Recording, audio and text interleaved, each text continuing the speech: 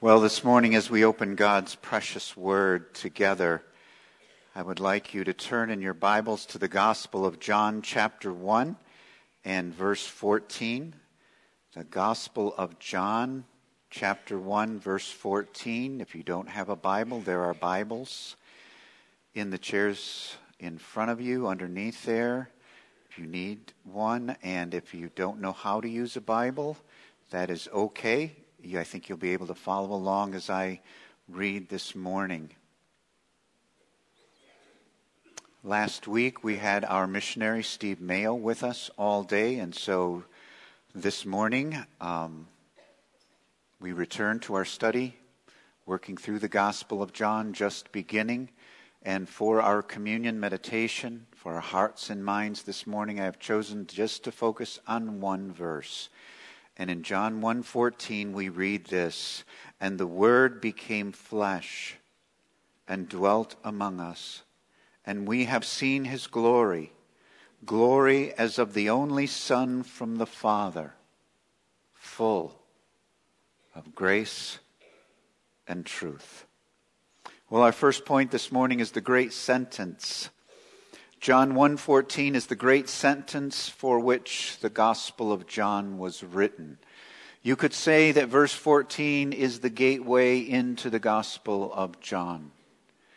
If you understand verse 14, it will help you to understand and to correctly and accurately interpret the rest of the Gospel of John, all 21 chapters. I believe that the Bible is all equally inspired from the beginning to the end, but we would all, I think, acknowledge that there are great verses in the Bible. And this certainly ranks as one of the great verses in the Bible. It says, "And the Word became flesh." And we immediately have to go to the first 4 verses of this chapter that we've looked at and read them again, where it says, "In the beginning was the Word, the Logos, Jesus Christ. In the beginning was the Word, and the Word was with God, and the Word was God. He was in the beginning with God. All things were made through Him, and without Him was not anything made that was made. In Him was life, and the life was the light of men." And then almost in stunning fashion, it says in verse 14, and the Word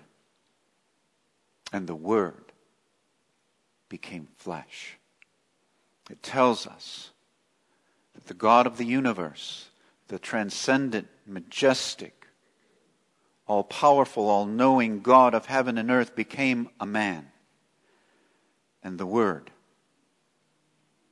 who was God, entered into our history as a man so that men could see Him and behold the glory of God. We think of Matthew 1:23, which we traditionally read at Christmas time, where it says, "Behold, the virgin shall conceive and bear a son, and they shall call His name Emmanuel," which means God with us. God with us. The Word, the Son, became human without ceasing to be God. And I want that to kind of be locked in your minds as we go through this morning.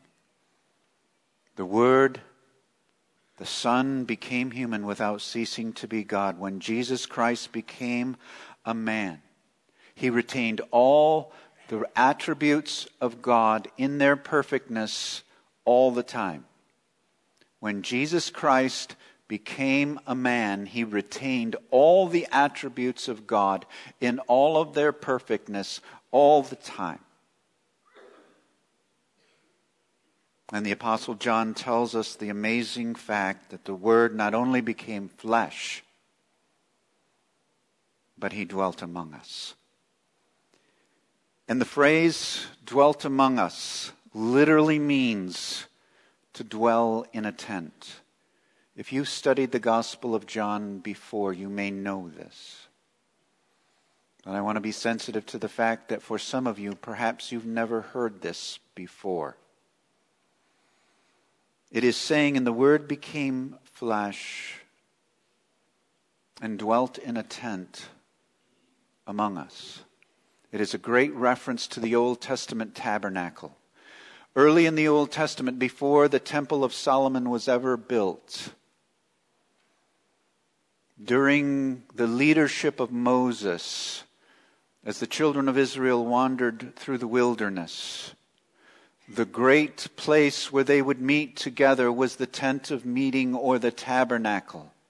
It was this huge tent, and in this tent you would go in, and there would be the Holy of Holies, where the Ark of the Covenant was at, and the wings of the cherubim hovered over it. It was symbolic of the very presence of God Himself, and it was partitioned off by a great curtain. And outside of the Holy of Holies was the table of showbread, and the golden lampstand, and the altar of incense. And then you would go out to the courtyard, and there would be the great altar for sacrifices, and the great basin in which the priests would wash. Aaron and his sons would wash before they would go in and minister. It was the place where Moses met with God. It was the place where Aaron and his sons ministered on behalf of God. In fact, the phrase could be translated, and the Word became flesh and pitched His tent among us. And the Word became flesh and tabernacled among us. And I want you to know that everything about the Old Testament tabernacle, everything, to the colors, to the articles, to the way they were placed, point to Jesus. It is a whole sermon series in and of itself, how the Old Testament tabernacle points us to Jesus. And I want you to understand in verse 14, through the revealed Word of God, John is telling us that the fulfillment of the Old Testament tabernacle has come. Jesus completely fulfilled all of its aspects. And I want to give you, because some of you may not be familiar with this, I'm just going to give you 6 brief examples this morning of how Jesus is for us today the fulfillment of the Old Testament tabernacle. First, the tabernacle was the center of Israel's camp. The angel of the Lord in a cloud would hover over the tabernacle. And as long as the cloud stayed over the tabernacle, the children of Israel were to stay where they were at. And all 12 tribes of Israel camped in a specific order around the tabernacle. But when the cloud lifted, they were to move the tabernacle and follow the cloud, so God would lead them and God would guide them. And today, Jesus is the center of the church. He is the head of the church. We call Him our Lord. We call Him our Master. He leads us and He guides us. Our greatest desire is to do His will and to follow Him. Second, the tabernacle was the place where the law of Moses was preserved. When Moses came down from Mount Sinai with the 2 tablets of stone, if you remember, the children of Israel were sinning against the Lord, and Moses broke the tablets. But he carved out 2 more tablets, went back up on Mount Sinai, and by the finger of God, God wrote the 10 commandments, the law of the Lord, on those tablets. Then Moses brought them, and he placed them in the Ark of the Covenant to be preserved for the people of Israel. And for us today, Jesus is the complete fulfillment of the law of Moses. He perfectly obeyed the law. He obeyed every aspect of it, and now His righteousness and His perfect obedience has been transferred to us. Third, the tabernacle, even as I mentioned, was the dwelling place of God. The Ark of the Covenant with the wings of the cherubim is where the symbolic presence of God was. Yes, we know that God is everywhere present, but He symbolically was present in the Holy of Holies, and that is there where they would go and meet with him.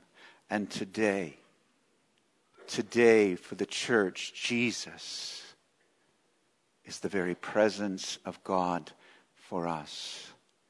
His name is Emmanuel, God with us.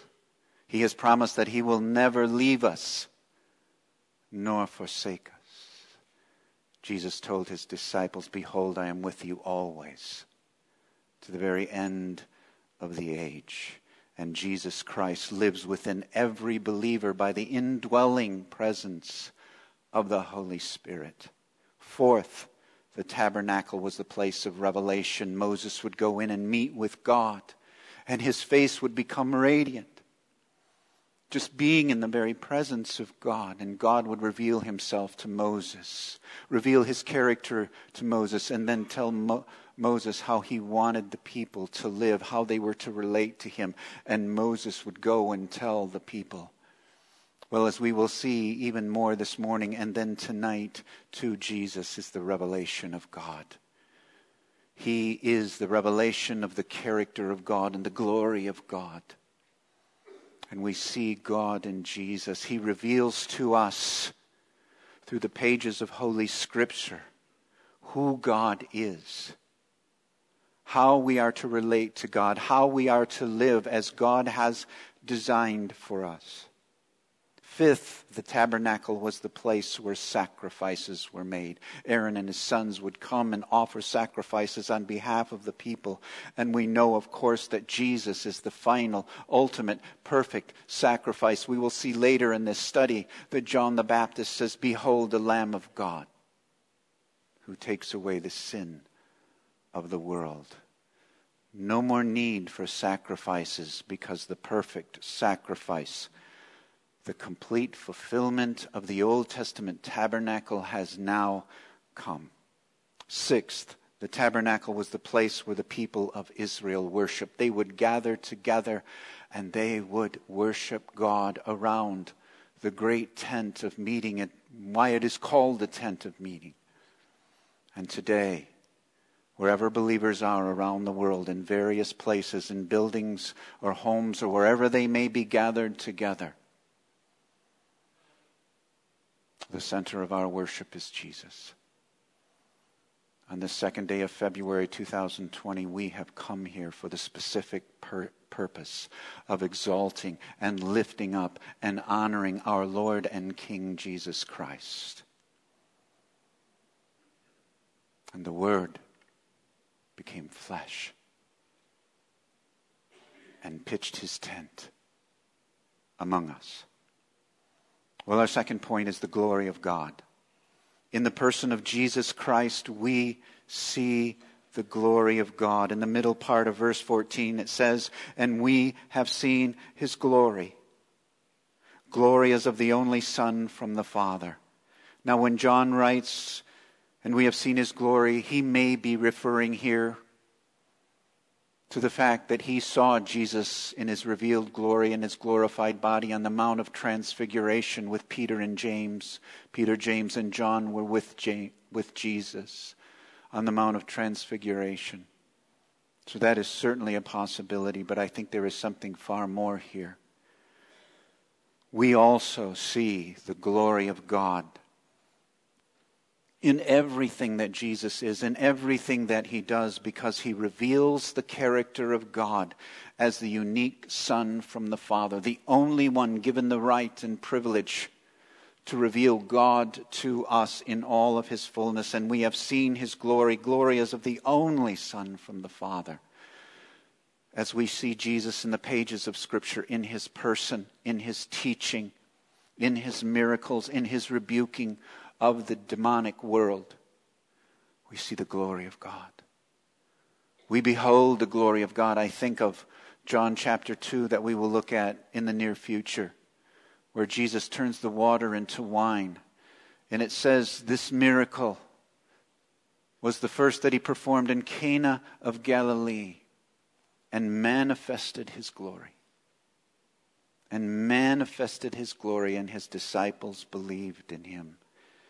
You see, Jesus is the second person of the Trinity and embodies all the attributes of God, all of them.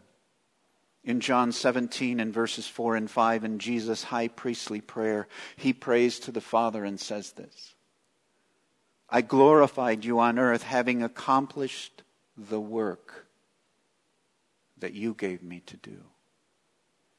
And now, Father, glorify me in your own presence with the glory that I had with you before the world existed. And we have seen his glory. Glory as of the only Son from the Father. But there's something else in verse 14. This great verse tells us that Jesus reveals the glory of God because he is full of grace and truth. And I want you to take note of the word full. It is so important here. The word full means filled to the brim. No possibility of being any more than he is. It means this: Jesus is perfect grace and he is perfect truth. He is perfect grace and he is perfect truth. Jesus is full of grace. Grace, as you may know, is the unmerited, undeserved favor, kindness, and love of God to those who are completely undeserving. So we who deserve nothing, through the death and resurrection of Christ and our belief in him, are given everything. He constantly treats us with grace. Doesn't give us what we deserve. He gives us his kindness, his love, his affection toward us. He has made us his own sons and daughters. And the only reason we are here today, the only reason we exist moment by moment each day, is because of the grace of God. But not only is he full of grace, he is full of truth. The word truth in the New Testament can mean slightly different things depending on the context of the passage. Here the word truth refers to the truth about the character of God. That's what it means here. He is full of truth. Jesus reveals to us the truth about who God is. God can't be anything you want him to be. You can't just sit around and imagine God to be what you want him to be. You must accept him and relate to him and worship him as he has revealed himself in the pages of Scripture. And Jesus is the fullness, the perfectness of the truth about God. In fact, your eternal destiny depends upon your relationship to the eternal truth, Jesus Christ. But before we go to communion this morning, I want you to think of something with me. Jesus had to be full of both grace and truth. Not one or the other. He had to be full of both. Full of grace and full of truth. When Jesus died on the cross, God had to be true to himself. He had to punish sin. He had to, in order that the truth of God might be borne out. In order to be true to himself, he had to punish sin, and so he punished Jesus Christ for our sins. And thereby, through Jesus Christ, he could then show us grace upon grace. Tonight we'll look at verse 16 where it says, "From his fullness we have all received grace upon grace." I want you to think about that. On the cross, God had to be true to himself. He had to punish sin. And so he punished Jesus for your sin, so that through Jesus he might show you grace. As we go to the Lord's Supper this morning, as we take the bread and the cup, let us be eternally thankful that Jesus is full. He is full of grace and truth. At this time, we will share the Lord's Supper together.